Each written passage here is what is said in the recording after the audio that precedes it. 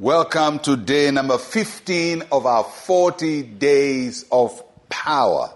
And we trust God that He will show Himself strong in your life as you wait on Him, trust in Him, and move by the authority of His word. Luke chapter 8, verse 23 to 24. Luke chapter 8, verse 23 and 24. But as they sailed, he fell asleep, and a windstorm came down on the lake, but they were filling with water and were in jeopardy. They came to him and awoke him, saying, Master, Master, we are perishing. Then he arose and rebuked the wind and the raging water, and they ceased, and there was a calm. This is Jesus with his disciples on the Sea of Galilee, and there is a raging storm. And Jesus stills the storm. The miracles of Jesus also show us what is possible with us as believers. We may not go out on the sea. I don't think that most of us will be in a boat in a raging storm for our lifetime. But we have issues to deal with. And from this passage, we can learn how to also command situations to be still as we take authority. The first thing we see in the story is the raging storm. The storm is big. It comes against the disciples of Jesus. They are moving from one end of the sea to the other end of the sea. And in the middle somewhere, the storm occurs.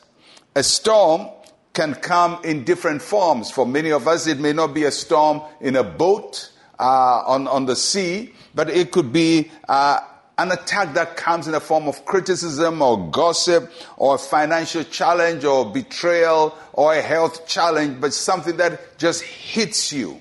So that's the first thing we see. A storm comes the way. And the storm knew that Jesus was in the boat, but it still hit.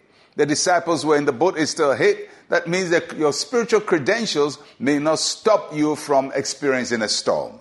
But that's not the end of the story. The second thing we see is what I call the sleeping Savior. Jesus was asleep. In fact, he went to sleep very early when they got into the boat. And when the storm arose, he was still asleep.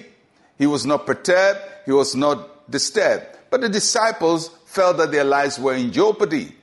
And Jesus was not there acting for them. He was there, but he seemed to be inactive. Sometimes in a storm, it may seem as if God is inactive, that God is not working for us and God has ignored us and God is silent to our cries and maybe we are just isolated and alone. But we are not alone. He is with us. The fact that he's not working does not mean that he's not with us, and it doesn't mean he's not aware. God is aware. His silence does not mean his isolation or abandonment. There is a time to be silent and a time to act. The disciples went to wake Jesus up and they said, Lord, we're in trouble. And he woke up and he spoke to the storm and said, peace, be still. The storm was stilled. The raging storm, the sleeping Savior, and the still storm. This same Savior is in your boat, is in your life. And for us, he's not just in a boat with us. He's not just in a church with us. He lives inside of us. He lives in our hearts. And he's able to still every storm of your life. And he's able to bring every storm into calmness. So I don't know what you're battling with in life today. Let there be stillness in your life. By the authority of this same Jesus and by the invocation of his name, we command every storm to be stilled in Jesus' mighty name.